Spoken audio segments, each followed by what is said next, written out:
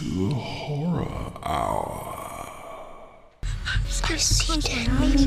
We all go a little mad sometimes. Get you. The dead follow. You are going to die for me.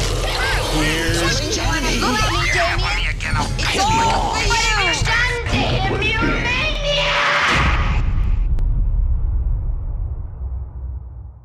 All right, hello and welcome to the Horror Hour, place we discuss, we debate, we disagree on all things horror. I'm one of the hosts here, Mutaka. Hello. And today I'm really excited because I've got two folks joining me. I've got Emily Bennett and Justin Brooks, whose recent film just hit Shudder, Alone with You. So first off, thanks both for joining today. Thanks for having us. So why don't you give me a brief synopsis of the film? You gonna take it? No, you're good at this. It always makes me do this. Alone with You is a broken love story about a girl named Charlie waiting at home on the night of her anniversary with her true love, Simone. And as the night starts to go on, she starts to understand that she might not be alone and the doors won't open, and Charlie might be dealing with something far more sinister than just a locked door. Yeah. And and so you both wrote this and directed this. And I guess my first question then would be is how is it directing in that space? Because I think it was just you all also doing the filming, correct? Yeah, so we're letting our cat in because she's just been screaming. Oh, you're fine.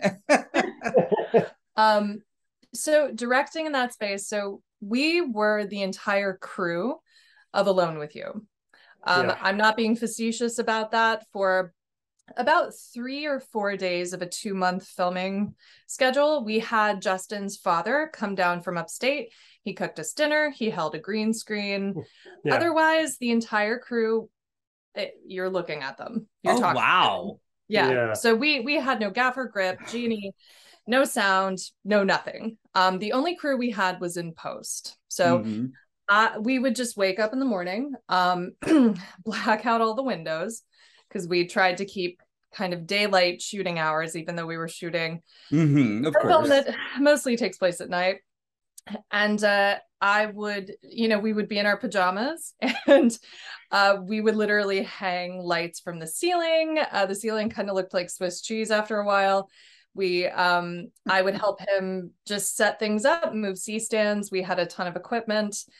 And then eventually I had to be like, okay, I have to go get in hair and makeup, go put on my hair and makeup, and started the shoot day. And I was our AD, so I always had like the shooting schedule of what we were going to do too. So, and Justin obviously shot the entire thing. That is just wow. True indie filmmaking at its finest. It was rough. Not something we want to do again. But yeah, no, that's insane. And you guys, you turned out such a great product though. Thank you. So that's got to be rewarding. And I mean, it would hit festivals. It's now been picked up on Shudder, and I've seen some of the reviews. I loved it. But it's great to see people are finally also experiencing it. And I'd like to know, what's that like? Just seeing what I'd say is positive reception. It's been really fun watching the multiple lives of the film, I think. I mean, when you're in it and when you're building something, it's so hard to see the next step. You know, you don't know where this is going. You don't know. You're just in it. Your head is in the creative, you know. But then, you know, our first big kind of moment, of course, was the premiere at Fantastic Fest, and then the kind of run of festivals that we did, which was so cool and so fun to see the in-person reception. You know, being able to see your film on the big screen is just like nothing else. And then of course we sold it both North American and international around Fantastic Fest. Before the premiere. Premiere. And then seeing people pick it up on VOD and whatnot when it was released in February. There was another kind of like rush of interest and people talking about it. And now finding its final home on Shudder, which we are just thrilled about because we're both horror fans as well. So of course we love Shudder. It's been awesome because I think that's where it's supposed to be. Those are the people that are supposed to be watching this movie. We made it for the people that would have a Shudder account. You know, we couldn't be happier with the reception there. It seems like people are really getting it and understanding the film that we made. So it's been awesome. Yeah, and just to add on to that, we were actually supposed to be going into production with a bigger film with our producers that are on Alone with You, Andrew Corkin and Theo James, who are wonderful. And I was not meant to be in that film. We hope to still make that film, but lockdown happened and we still had our producers attached, and we were like, well, what if we did something entirely different within the confines? Is the mother of invention. So we literally came up with this idea based on a short film that Justin had written. We outlined the script in a month, got notes from our producers, we wrote the script in another month, and then just started shooting. And we were fully funded for a small film, but we were, we didn't have crew, but we had time, so we made use of that time. That's impressive. I mean, and that's also very interesting too, because, speaking with filmmakers and, obviously dealing with COVID, it's changed a lot of either how they were going to approach a project or completely have to change a project they were in the middle of. So that's very fascinating that it kind of created, it changed us creatively to bring what we see. I mean, that's also whoever shot or edited your trailers. I saw that. I just, I think I saw someone make a post on Twitter and I saw a trailer. I was like, oh yeah, that film's for me. I need to watch it. And so I had to rent that. And I was just like, I writing that story, does that come from anything that was personal, or because it felt personal, or at least that there were things I could relate to? Oh, absolutely. I think that's it. Yeah, painfully personal for both of us, for sure. I mean, I think we wrote and filmed it right in the dead center of like the height of quarantine in Brooklyn at the time. And I think it's interesting. We saw so many people like really lean into the pandemic of it all and the quarantine, and all of a sudden we were seeing a lot of stories around that, and we really wanted something very different because we wanted to divorce ourselves from the outside world as much as we could, just because it was a horror show on its own. But I think what we found interesting when we were writing is really what the quarantine and what all that did to us all kind of mentally and psychologically, and how we all dealt with that kind of isolation. And I think for us, it was more a story about who are you when you're divorced of the things you do, the people you spend time with, the identifiers we all have in our day-to-day life, right? Like when you're truly alone, when you're truly left to your own devices, like who is that person, and that's something we really wanted to explore. And in doing that, I mean, I feel bad for Charlie because she's just this bucket of our insecurities that we've just been filling, and it's like, it truly is. I mean, it's a very close film to both of us. The characters are very much little bits and pieces of us sewn together, for sure. Yeah, and the surreality of quarantine and being alone, literally just having the doors literally locked on all of us.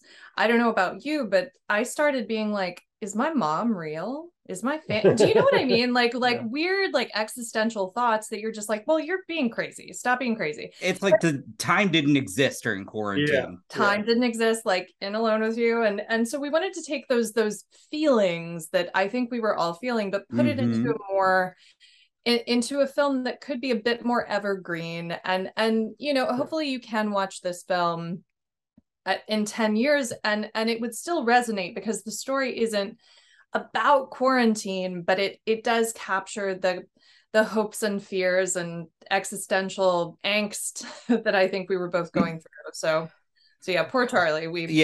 I mean, my hope is to see this film divorce itself from quarantine and the pandemic altogether. I want people to be able to watch this film outside of the world that we went through at that time, because I do believe that while it was a touch of a reaction of a moment and like inspired by, that's not the story we told. We did not tell us a pandemic story. And I think this really lives in the world of small psychological horror that I hope people can watch down the road without thinking of the pandemic, but rather think more inward with it. Honestly, when I watched it, I didn't think of the pandemic. I'll tell you. Okay. The mental health notes, and then obviously you perfectly said, like, when you are alone with yourself for any period of time, and it could also be people who could also be in the throes of, you know, a state like a manic state, or just something like the world around you changes and you don't know what's real. And I found this very fascinating to watch play out through the course of the film. And before I get to the elements that really freaked me out, I have to ask, what was it like playing Charlie? Because I mean, one, I think you did a great job, but it was just you. So how is that as an actor, to, you know, not have scene partners and to just try and, like, how are you reacting, or, you know, interacting, I should say? Reacting and interacting is exactly what I was doing, even if there was no one actually in front of me to react to. So you put it perfectly. Basically, as an actor, I've been a theater actor for my whole life and then transitioned into film and TV. You rely on your scene partners to really help define you and ground you, and the relationships therein. And in a film like Alone with You, it is all about the relationships that Charlie has with her mother, with her best friend Thea, especially with Simone. These relationships truly define her. And so I couldn't go into this being like, I'm the star of the movie. I had to go into it saying, I am Charlie with all of these relationships around me constantly. Like, I am constantly latching onto Thea to be my, like, just fuck it, just go to the bar. Like, he was my friend who, like, pulls me out of my shell. And, you know, my mom is someone I don't talk to very much, but oh my God, she's calling me. And so what is that in me? And my love for Simone truly was the most defining thing, because the music and the flowers and the romance, the past that we've had, but we're going to get through it. And so I had to really latch on and basically convince and gaslight myself. Oh, wow. As an actor, to be like, I'm surrounded by all of these people in this process, because that's what Charlie believes as well. And so I had to just really convince myself, you're not alone in this. And then to slowly have that sink in. So yeah, it was very cathartic, and I do love Charlie. She was rough on me, but I love her at the same time. I also would like to know, you know, shooting some of the sequences, especially, and I guess the photography room. You raised my blood pressure, one, so that's great. I really love that scene. But again, these are like confined spaces. So how was it to create that, those moments down in the, I guess, the photography studio? Yeah, it was a little nerve-wracking at first, because we we want to make sure that this confined space feels confined but doesn't get boring, like Okay. that's the trick is we didn't want a movie where we're like, now we're in the living room, back to the kitchen, back to the living room, back to the kitchen, and that's what we had to work with, outside of some very kind of prime little moments outside of the apartment. So we definitely paid a lot of attention to how can we shoot these spaces and manipulate these spaces, with lighting and with camera, to be able to really keep things fresh and interesting. And to hide scares in plain sight. I mean, with the mannequins that are covered like that, any one of them can come at you at any time. And so and that was, a brilliant suggestion from Justin, which comes from a great reference that you can get into if you want to, but that just, it gave us so many possibilities. Any one of them could come at me at any time. And so I think as the audience, there is that tension watching that scene, and we had no idea that scene would be so popular. Actually, we were just like, does this work? And and I'm so glad that it did. But I love it when filmmakers hide scares in plain sight. Like Fede Alvarez's Evil Dead, with the swamp. You're just like the swamp, and then the same thing with Hereditary with Toni Collette in the corner of the ceiling. You're just like, oh my God. I remember being in the movie theater watching that, just being like, do you see it? Do you see it? So we love hiding scares in plain sight. So that was our attempt, in this small independent way of saying, how can we do that here? So I'm glad it worked on you. I was just like, I need to get the fuck out. That as soon as I saw that, I'm like, I was like, do I press pause? I'm like, I'm gonna power through it. But I was like, if I were in a theater, it would be one of those moments where I would have like my arms like gripped, trying to rip off the handles. Like I don't do well in scenes like those. And so, that's why I love being scared. But I was just like, oh man, yeah, you put me on edge. I loved it. It's fun. That kind of stuff has always, I love that kind of, like she said, hiding scares in plain sight. I love the type of horror that requires you to rewind and be like, did I see that? Like, I did, like, I love that. I love that kind of stuff. And it actually reminds me, it's so funny, I didn't even think of this, and this might have even been a kind of inspiration along the way, but many years ago, I went to a haunted house in Philadelphia, and it's an old prison that had been shut down, and they turn every October, they turn it into a haunted house, this big Eastern State Penitentiary. Oh, wow. And so fun. There's this one part that was my favorite part of this haunted house. It's this long corridor, and it's entirely backlit with this one shining light, and there are just people down the entire corridor. Most of them are mannequins, I'm fairly certain, but some of them aren't. and you never know which thing is going to move so slightly. And I remember just the minute I entered that corridor being like, oh shit. Like you telling me this is raising, I'm like, I don't know what I would do in that. Like, I love haunted houses for that, but I haven't been to one where I've encountered that scenario, but I'd be stopped for a moment, that's for sure. It's so funny. I didn't even think about it until just now, but yeah, so we love those moments of like, scanning around the room, like what is there, what's danger, and it's tough when you have a small space. Trying to find ways to hide those are tough. So we had to kind of think like, how can we hide those but put it right in front of you, like, and that was definitely the sometimes the oldest tropes work best. Something under a sheet is I mean, I was scanning the room like you said, so I just, it was really good. As soon as we first entered that room, I was like, something is unsettling to me, and then when we keep going back, I'm like, oh my gosh, please stay out of that room. So it was very effective how you both did that. one of my favorite scenes, it's actually in the very beginning, just because it looks so gorgeous, is just Charlie standing out front, and then you see Simone, and we're in the rain. And how did that shot all come together? It was beautiful. Thank you. Thank you so much.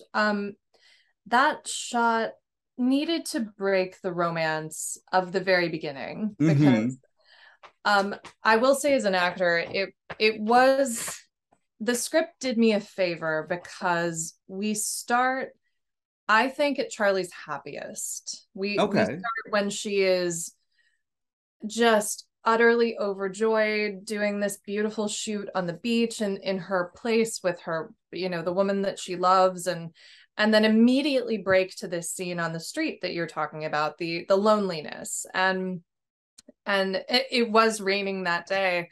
And we were like, great, this totally plays in with the kind of vibe that we're going here.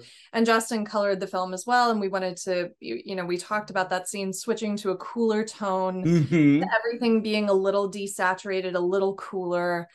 And we really wanted that kind of 70s vibe, that slow zoom out from Charlie, and to really separate her, frame to frame. They're rarely in the same frame after that, at least for this section. We just really wanted to remove Charlie and to make her feel so separate. And so the concept, if you want to talk about setting that up as well. Yeah, I mean, because it everything, like, I did pause, because it's just, like you said, the color, and just it's one of my favorite shots of the film. Oh, thank you. Oh, I mean, it's very, very, very inspired from 70s cinema. I mean, it's the use of the zooms, the kind of just lonely frame, everything. The one thing that we paid very, very close attention to, because like we said earlier, where we didn't have money, we did have time. So the visual storytelling of the film was super important to us. Like, every frame had to help motivate that story as much as the script and the characters. So there's not, I will say, there are no unintentional shots in there. Everything had something to say. Everything has a piece of the story to tell, and I know, it's funny talking to other filmmakers, when you're in the middle of it, and you're not dealing with a pandemic, getting the time to get those shots is often not really something you're allowed. You have to kind of, they call the economy of shooting of sort of, you need to figure out the best way, but also a quick way to make sure you're not wasting money. But sure, we thought, when we do have time, let's do it. Let's really tell the story in every possible way we can. And if I can jump in, quite frankly, I think if we had been on a more typical schedule, I find, at least when budgetarily I feel constricted by the schedule, dialogue scenes tend to give you the amount of information that you need for scenes. Yeah, sure. Because shooting this particular scene the way that we did takes more time than coverage, right? Than like shot wide, basically doing the scene that way. So we wanted to really tell it visually with no words, and that does take longer. But I think the film is better for that. Yeah, and I mean, I come to film. I've been a cinematographer for many years, and that's a big way I like to tell a story is visually, and I'm a very visual storyteller to begin with. So, when we were plotting out kind of how we're going to make this movie, a big part of that conversation was, why are we shooting it this way? Like, what are we trying to say? And yeah, so that's why I say nothing in there is unintentional. There's no parts where we just threw up a camera and did it. Everything's very very precise. Yeah, I mean, I love the color palette of the entire film, because I really like that scene was just, again, gorgeous. And then again, within the apartment and within the confines, but then you would then intercut with the beach scenes, which are also, I also would like to know how you pulled those off, because that was also just something I was like, wow, that could be a painting. That was just stunning. Like, I don't know how you were able to get all that, like, just to be empty and that space. It was timing is everything. Yeah. A lot of early mornings. Yeah, it's I've wanted to shoot that space for a very long time. I love I spend time on that beach, and I love that area, and that's one of those I've kind of packed away of like, someday I'm going to use it. And when I originally scouted to show Emily, because we had talked about using it, and I think I just got on my bike, and I at like 5 a.m. went out, because I knew that I'd catch that that overhanging kind of foggy fog sunrise. and that happens in the morning, and it was just it just made so much sense. It's the idea of like blurring the boundaries. It's the idea of like, there's no end in sight. It's just that endless, view. And so when we saw that it worked, it's just it's all about just time, just finding that perfect timing. Well, and luckily during the pandemic, that space is used. So the kind of doors that you see along what looks like a hotel, they're actually just little shacks that you can like place your it's basically like a closet almost. It's a beach club, and they open at 9 a.m. still during the pandemic. Everybody had like masks on and bathing suits, which was, quite a sight to see as well. But everybody would come at 9, so we knew we had until 9, and I think we shot there for a total of about 6 days in total, and we just got really lucky with the fog that would come in every morning. So we would get there, oh my god, we would get up at like 4 and then drive out there to be there for the fog, and thank god the whatever mist had settled there held for most of the morning, so it actually looked very consistent. You couldn't really tell where the water ended and the sky began, and that was such a beautiful, stark, tragic image for the metaphor of this film, because truly Charlie doesn't understand where she starts and where Simone starts, and the kind of blurring of the lines of reality as well. We were like, what a gift. And it's I mean, color wise, it was important to, I mean, the beginning of the film has to be hopeful, because Charlie's hopeful, she's excited she's in love, so the color palette of the film changes dramatically, and I think you can mostly see that by way of the beach, because when we open on the beach, it's beautiful, it's colorful, it's pink lips, they're vibrant, blue sky, and we pull that color away, and we make it a little more of a dead space as she goes through the story. I would also like to know then too, you had who I consider one of my, she's a horror icon in your film, and I just have to ask what it was like working with Barbara Crampton. An absolute pleasure. She was, we were so humbled and flattered that she took this project on.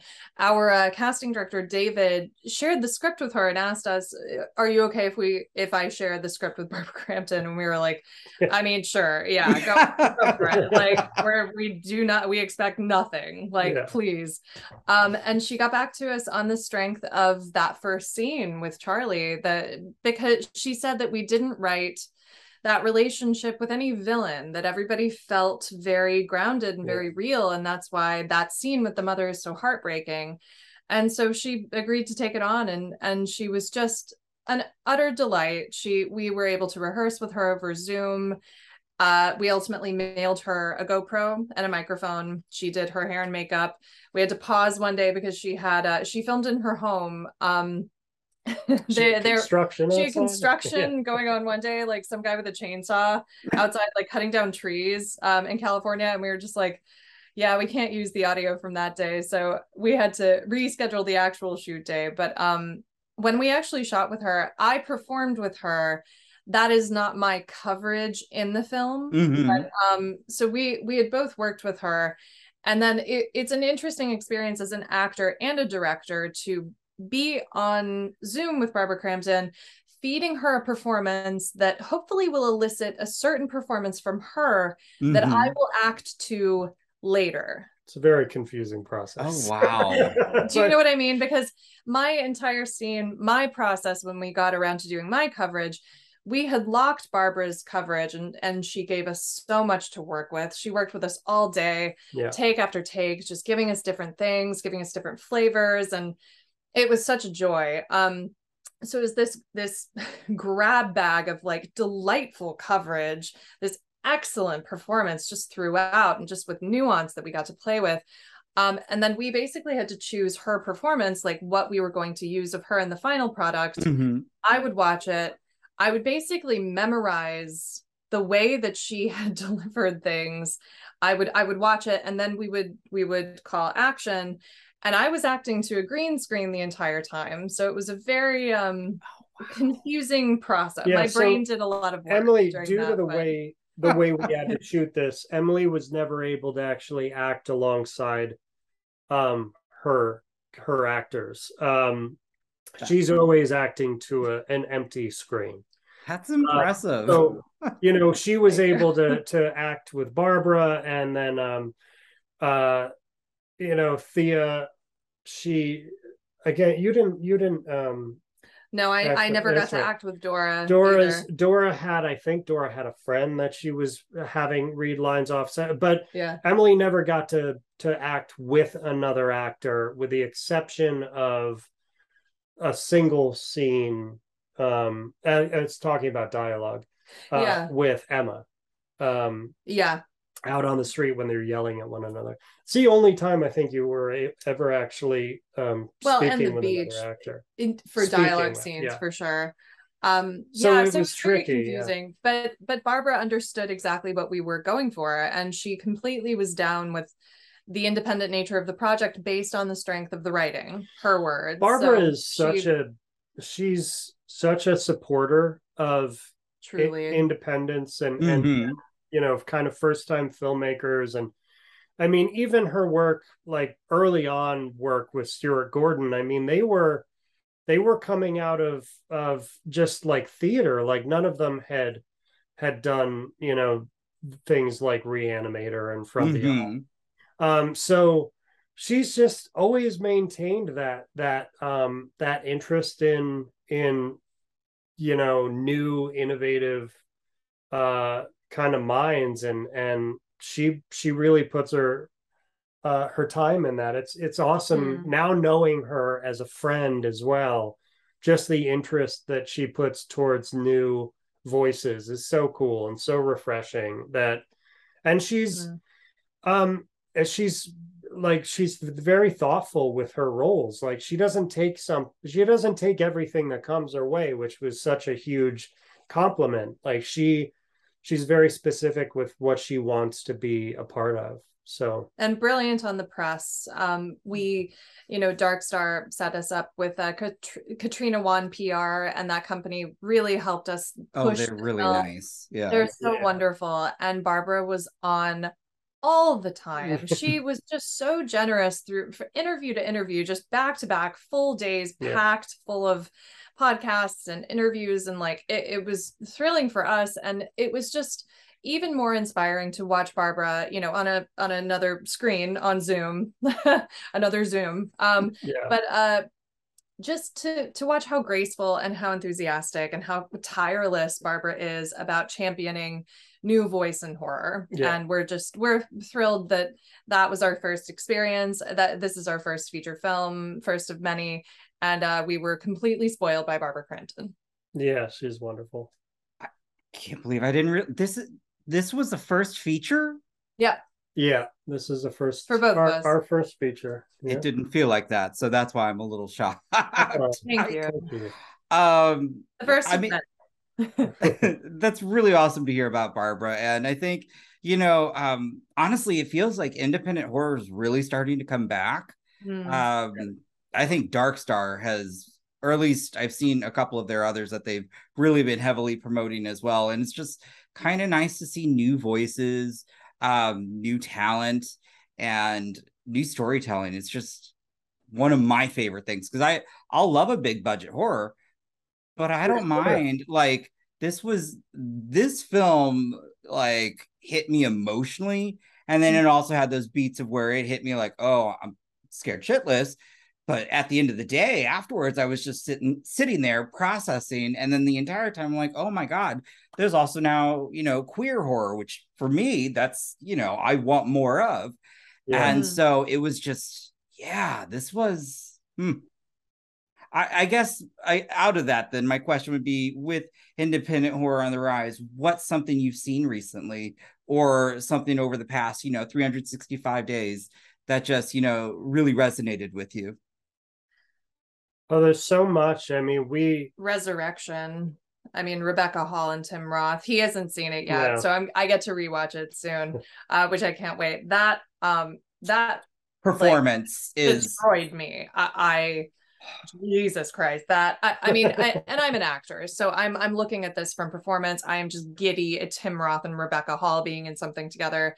That destroyed me in the best way. And oh my god, and Watcher, which he is also seeing. We're gonna watch that later. I've seen. She watched all the movies while I was away. It was on a shoot, so I was just like going through. Those are two that I have really loved lately. What about you? I really love. I mean, we've been we do festivals pretty often. We try to go to anything we can, and we were just up in at Fantasia in Montreal. Saw some really great films. I love the festival circuit because that's where you get to see those little bite-sized films that don't get the promotion or the push, and that's why like Dark Star, like you said, is so wonderful because they find those strange little films, and they find some really great voices. I am actually, there's a film I didn't get to see, but I've seen the work of this filmmaker online. There's a movie called Skinamarink that's making its rounds. It's making its rounds at the festivals right now, and I'm scared to see that. I've been a fan of what he does on his YouTube channel. He kind of does little pieces of what I feel Skinamarink will eventually be. So I'm very excited to see that. It looks like there's a strong and different voice there, which is fun. I think. Yeah, I'm hoping that finds a place soon, or we'll get screeners because I want to see that. I actually, Resurrection I saw at a festival, same with Watcher. So, and I also really am enjoying, there's also been a lot of strong female voices coming out recently. I mean, again, your performance was, again, I would still say gut-wrenching. Rebecca Hall's was like almost 2 hours of intensity that I held my breath, I felt like. And then Chloe Okuno creating Watcher, some of those shots are just cool. I am so inspired by her. Even last night I was looking up her references because I've written many feature films just solo, and one in particular that my manager and I are pushing right now is partially inspired by Watcher and inspired by the films that inspired her, and it's along those lines of I love how simple yet profound that film is, and how it's with so many Hitchcockian images and the approach to cinema.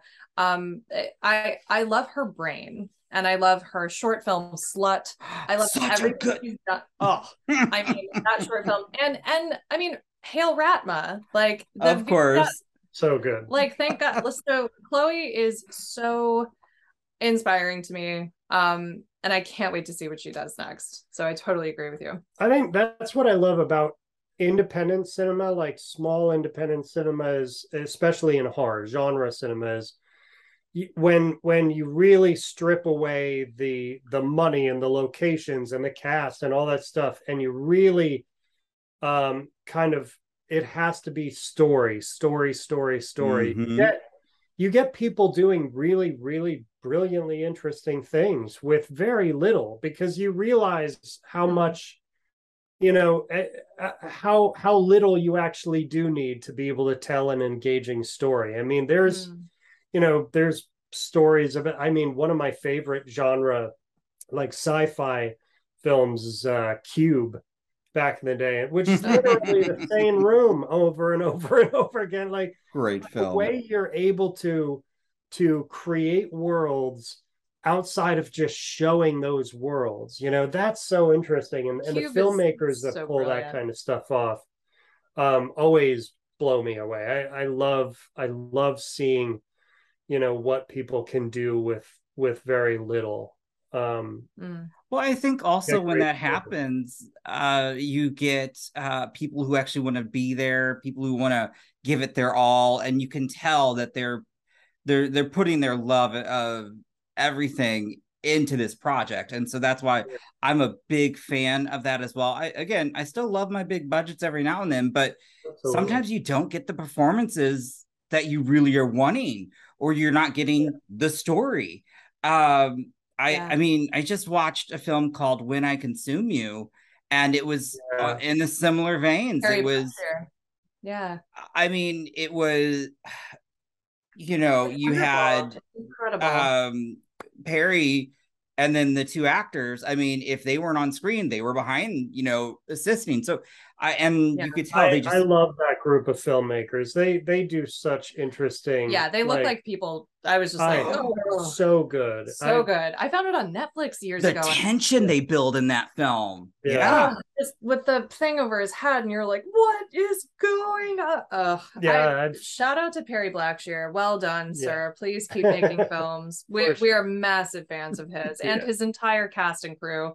And they like us, shift in front of and behind the camera. That's true indie filmmaking. And yeah, we And adore them. that's a fun thing. I think what you said in performance is like, when you're doing it for you, when you're Mhm. all, and it's just the passion and creativity, you're willing to take those big swings, those big moments, because it's now or never. You're unafraid, because Mm. it's like, but I feel like when it gets bigger and there's more hands in the kitchen, and there's Mhm. more money, like there's more say around, like, well, we don't want to be too weird, because then we're going to get away from this audience, and we need to be as general as possible. And I think, Mm. there's a place for all those films. Obviously, big budget kind of theatrical Mhm. feature horror is fun, because it's fun for all of us. But the nice thing about independence is they can kind of zero in on a certain type of audience. I mean, I know Mm. Alone with You is not a movie that like everyone's gonna love. It's a like, if you're a huge fan of just splatter fests nonstop and you want to watch gore, our movie is not that. But it's for a very specific audience, and we hope that audience really understands and really loves it. And so far we've been very happy to see they have, but that's Mm. what you get with independence. You get those more intimate films, things that feel like they're talking to you, because they are. Mhm.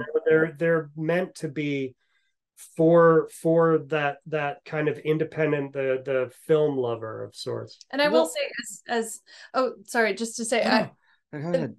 I will say, as American filmmakers, we independent American filmmakers struggle with something that I don't think a lot of people fully understand it in other countries, with funding for film. What a novel concept. What a wonderful idea. Because in Canada, I mean, they are able to get grants, and not everyone, but I have tons of friends in Europe and the UK and Australia who get, you know, government funded, like funds from the government to, wow. It's a long grant process. And I'm not saying that everyone has this luxury. It is a long grant process from what I understand. But there's not really that kind of structure for American independent filmmakers, unless you get into Sundance labs or any number of, you know, another intense grant process. But for the most part, we are fundraising, and we are, but independent filmmakers in America, like we, you know, without studio backing, we're on Kickstarter, Indiegogo. We are scraping. We are talking to our dentists, being like, you have some money, maybe you can, you know, it's true. So if you're going to make a movie, you want to make that movie. And so I do love the passion and the kind of cream that rises to the top of the independent filmmakers here, because you, in America, you have to really want it. It's not so easy. I just really appreciate that, about that kind of quirk about American independent filmmakers. You all are hustling, like there's no joke, because and on top of that, you have your shooting windows, probably even, you know, how long did it take you to shoot this, now that I'm thinking about that? Ours is a little different, like we said, because we knew we had the time. Okay, that's right. And we weren't paying crew. We weren't paying crew. Okay. For a larger film, we look forward to having crew. God bless crew. Like, I can't wait for Justin to have an AC, for me to not gaff and grip, and, you know, we look forward to that. But because we only had each other, we didn't have to pay ourselves, really. So it took about 2 months. Now the bulk of it happened within a few weeks, when we were working with the other actors, when we were getting the bit, you know, those were very structured times. But but we took our time to be able to refine those finer moments, those shots, and so, like I said, what crew does is it saves you time, right? So instead of having to, as a person holding a camera, I can go, hey, move that light over there, instead of putting down the camera, going over, adjusting the light, getting back, resetting my shot, you know. So what we didn't have crew. So we had to take the time. We had to have the time. And we knew we had that thanks to a pandemic, you know, but it you know, otherwise, I don't know that our process would be similar. It would just be more people doing it. It's and it was important to us, like, it was important to us to make a film that looked like it had a crew, like it looked like this was a team making it. We didn't want to make, you know, God, no, you know, hate towards found footage, because we both absolutely love the genre, found footage. But that's not what we wanted to make. We wanted to make something that felt cinematic, that felt put together and crafted. And again, what we didn't have in crew, we had in time. So that makes sense. Yeah, and I will say, I mean, Justin worked absolute magic just with some of the focus pulling that he did, moving shots that look very simple, of Charlie like coming out to the kitchen, then going to the record player, and then back into the kitchen. I can't tell you how many times we did that, because I had to be sharp the whole time. We did that for a full day. Honestly, that shot alone, it is mind-boggling what one extra crew member can give to, and we lost our minds a few times. We were just like, why are we even doing this? This is insane. I will say, we did have crew, and I have to give a shout out to all of our post crew, because they truly made this a film. We got a ton of on location audio that was usable, but Justin started cutting the film. We needed to separate him so that we could be co-directors in post. Ward Crockett edited the rest of the film beautifully, picked up what Justin had laid down and ran with it. Sean Duffy was our sound designer. He is incredible, and he constructed the the audio, the world of this film in such a cinematic way that it feels bigger because of him, truly. And the score by Phil Mossman, who just, thank you so much, Phil, for everything. Honestly, with their powers combined, this became a film, truly. That's wow. It's so amazing. Well, one, I love hearing you two as filmmakers, directors, writers, just thanking everybody else who was a part of it. But it really does sound like there was just so much passion and love. Like you gave it 110%. And that's what I enjoy seeing, because then again, what you guys put into it is what I was getting out of it, honestly. That's everything we could ask for. Thank you. I mean, it's funny because I hear that every time I go to a drag show. Like you're never as good as your audience is, you know. But I was so engaged. I felt with Charlie. It was just, and then again, some of the shots, the scares, and you should know though, I am a gore hound, and I knew going into this I wasn't going to get that. But what instead I got, like, almost to the point of where I needed to go sit by myself because you just took me to therapy, is what you did. So again, kudos to you and to like everyone else who helped in post, because it truly is. I'm just, you know, to the people watching, people listening, it is a wonderful film. But make sure you're in the good mind space, because it's gonna take you some places. But I do think by the end of it, I was still like, it was an experience. So I just, again, as an audience member and a fan of horror and film, I just, again, yeah, really enjoyed it. Thank you so much. I can tell you it was unbelievably difficult to do. I don't even think we had any idea going into it. Like, no, if we knew how hard this was going to be, we may have never made it. Yeah, truly, I'm so glad we did. Oh yeah, absolutely. I mean, it's there's blood, sweat, and a shitload of tears in that movie. On screen and off. Yeah. And I will say, just on a personal level, thank you so much. And I had literally we're partners in real life. So I had literally just moved in with Justin a month before the pandemic started. And we, we lived in that apartment. We had neighbors upstairs. The apartment building really kind of fell apart while we were living there and filming there. I don't want to do any spoilers, but there is a shot, you know, in the end when Charlie does get to leave. And that was our final moment in that apartment. We shot that shot. I took the key, I laid it on the counter, and we were out of there. Oh, wow. This was truly not only professionally huge for us to finally make, you know, our debut feature, and we have solo work, and we will continue directing together and separately. But this was so monumental, not only to be our debut feature film, but a true test of our relationship in pretty much the biggest pressure cooker possible. And I remember when Dark Star signed on, they came to Fantastic Fest to treat us to tacos and, you know, do the Austin experience. And they were just like, and you guys are still together? Yeah, I'm Jesus Christ. We're like, yeah, we're actually getting married in October. So oh wow. Yeah, so it worked out. So we get to be alone together now. I love that. Well, I just have to ask then, if you're able to, what's next for you both? Oh, who knows? There's so many things. I mean, we have a couple of projects that we're working on together, a couple of feature films. I have many feature films that I've written solo that I'm pushing with my manager. I'm working on a film right now with Daryl Freimark, who just premiered House of Darkness at Fantasia. He's at Fright Fest right now.